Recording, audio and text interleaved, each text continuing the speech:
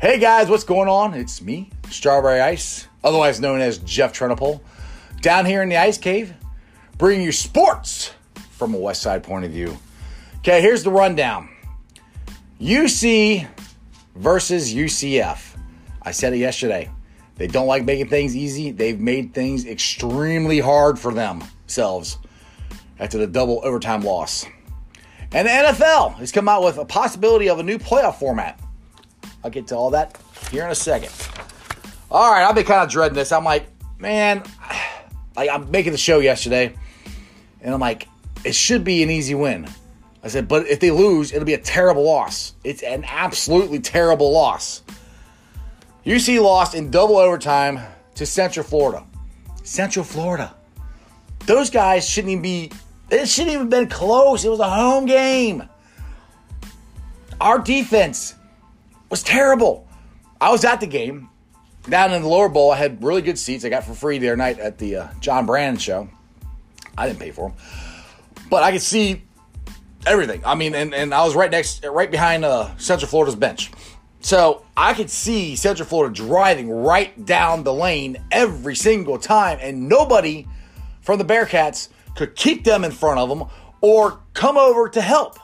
I mean, Johnny Dawkins had a good plan. He pulled Chris Vogt out of there. So as soon as his guy left, Vogt went with him, and they drove. And I don't know if the Bearcats, like I said, I think they're tired. I think they're absolutely wore out. They've had so many stressful games. And like I said, we're only 4 or 5 deep. I mean, the freshmen are trying to step up, but they didn't really do anything last night. I mean, well, nobody really did anything last night except for Trey Scott. It's unbelievable. For them, like John Brandon said, I'll quote him after the game last night, it was a horrible effort. We haven't played defense in about 4 games. The last time I really saw, myself personally, the Bearcats play defense was at the Wichita State game. And ever since then, we've looked wore out. We're not there. You can't, I don't care if UCF shouldn't win. They shouldn't have won. But you got to put the effort in. You got to. I mean, you guys have put yourself in this position behind the 8 ball for losing the games at the beginning of the year that you shouldn't have lost to now no more. You cannot lose any more games. None. And even if we do that, I think we might have to win 1 or 2 games in the AAC tournament to get in. But there's a but. There's always a but. If you win Sunday, which you better win Sunday against Wichita State, and then you got South Florida, which you should win that. Okay, you win both those, and you pull out one of my favorite things, a huge win against Houston at Houston. I think that should be enough to barely get us in. I still would feel better if we win 2 or 3 games in the AAC tournament. Now, if you lose any of those games, you have to win the entire tournament or we're not getting in. It's just the effort that guys showed at the end of regulation and in the second overtime was the effort they should have had at the beginning of the game. Javon Cumberland made an unbelievable 3-pointer to get them into overtime or into the second overtime. I can't remember which one it was.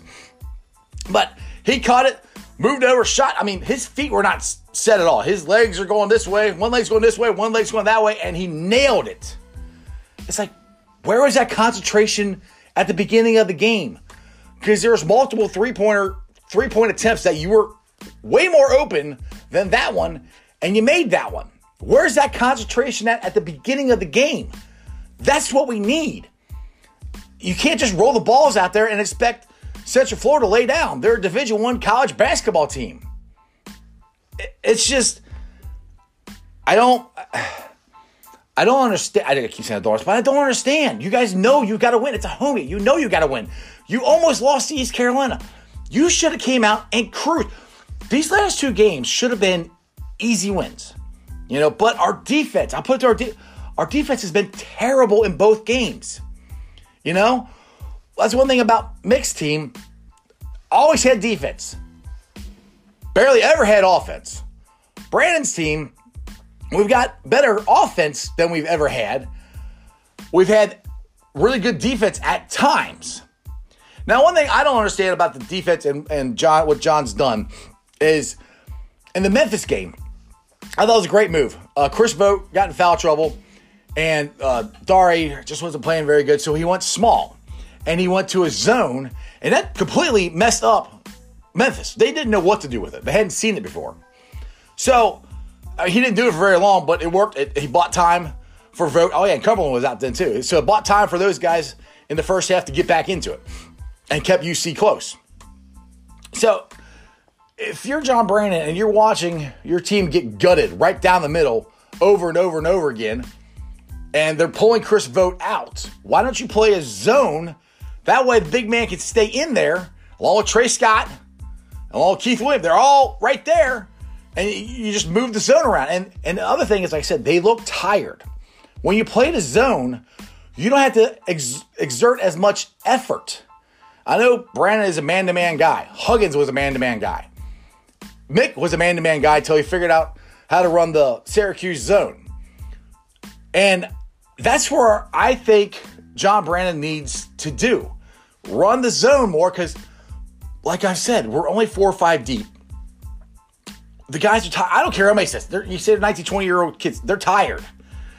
Because we struggled so much at the beginning of the year, that's the reason we're at now. Because every game from December till now has been stressful. Like, they have got to win.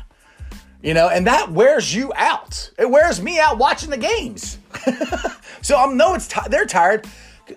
Everybody's like, what's wrong with Jaron Cumberland? He's tired. Watch his shots. He's got no lift in him. If he gets by guys, them, he can't finish. I mean, he's flipping up stuff and it's hitting off the backboard and bouncing off, or it's not even going to the top of the rim. He's tired. They're wore out. They need like a week off to get healed up and rested. Unfortunately, they don't have that. They got to play Wichita State Sunday. So, as of right now, in the net, the Bearcats have dropped 5 spots. They were 50 last week. They're 55 this week, and they're also in second place in the American Athletic Conference. Okay. Now, I posted that on Facebook, or my Facebook page, the net. There were 50. We were 50, now we're 55. And somebody asked, well, does that mean we're out? I haven't heard anybody actually say that we're out yet, so I don't exactly know. Lenardi last week had us as an 11 seed. But then you got North Carolina State just beat Duke.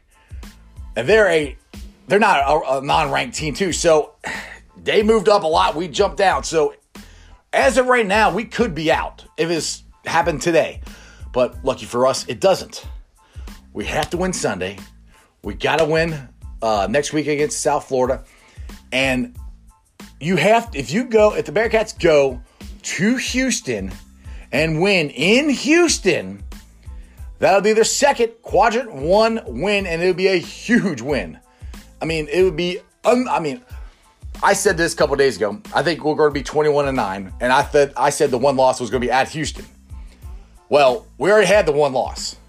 Now we have to go to Houston and win. If that doesn't happen, we got to run the table in the American Athletic Conference.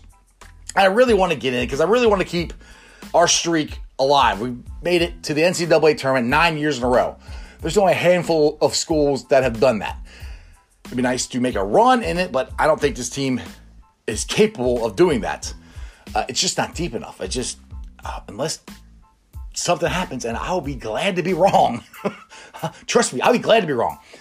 But, so there's still a chance. Not a big one. I mean, they are smack dab up against it. They cannot move. If they lose Sunday, they might as well lose the rest of them because you need to go and win the AAC tournament. I mean, that's where we're at. We might as well just not even play the other games if we lose Sunday. So, all right. Anyway.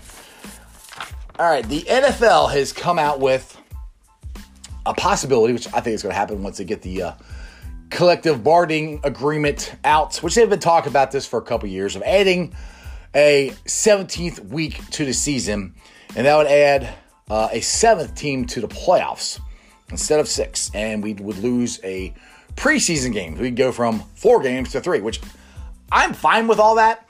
I mean, I hate the preseason games. They're stupid, and it's dumb that the NFL owners charge the fans full price for barely professional football on the preseason games.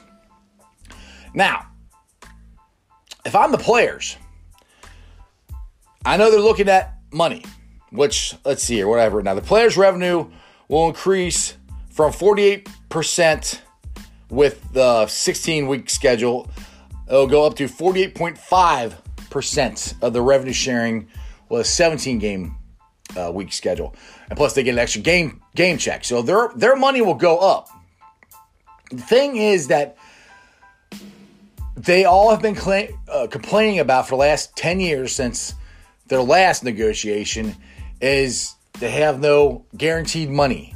And the older guys have no health insurance. I've heard this, after you're out of the league, I think 5 years, then your health insurance is gone.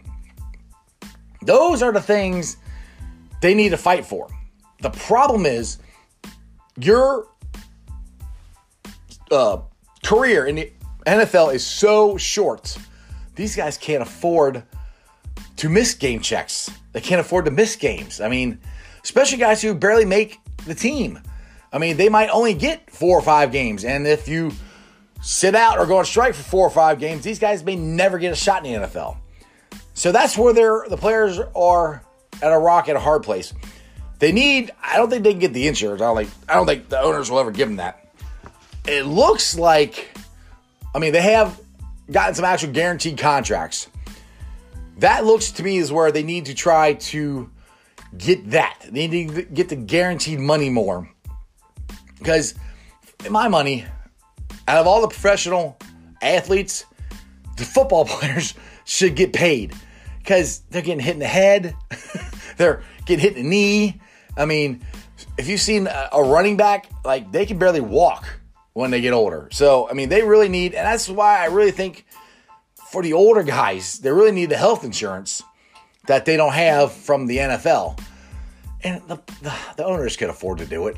So anyway, but as far as the fan in me goes, I like it. I like the extra week. I like the extra playoff game. Now, people said, well, if that's true and it happened last year, then the Pittsburgh Steelers would have got in. And what if they went on a playoff run? Okay, I really doubt the Pittsburgh Steelers would have went on a playoff run with Duck or whatever the guy's name was that the other quarterback they had. So I don't really think that would affect it too much. And the other thing is, there'd only be one team on each conference to have a bye week. So that would be huge. Now, the other thing I thought of is, okay, NBA has this new, that's not new, been doing it probably for 5 or 6 years now, load management.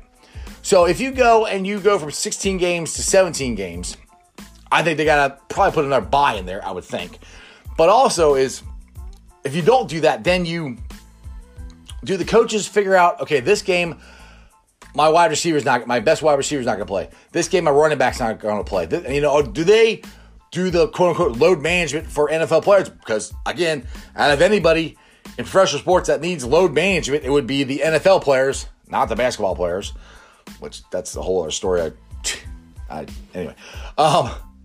So that it could be an interesting strategic thing that the coaches may or may not do. So what's your thoughts on that? Do you guys like an extra playoff game, an extra week? I know you like only 3 preseason games instead of 4. And how do you think it'll work out? Do you think they will give an extra bye week, have 2 bye weeks, or they'll do this load management thing I was talking about? Tweet me out your thoughts at Sports with Strawberry Ice, handle Jeff A. Trennepol, TRENNEPOHL. You can also message me at Sports with Strawberry Ice. You can also leave a message down below on the YouTube channel. And there's my crazy dog again. That's just sports, baby. Friday, tomorrow, Zeke of the Week. If you guys got any thoughts, ideas of who you'd like to nominate, again, message me, tweet me out, Facebook. Or not. You guys have a wonderful time. Like, subscribe, share.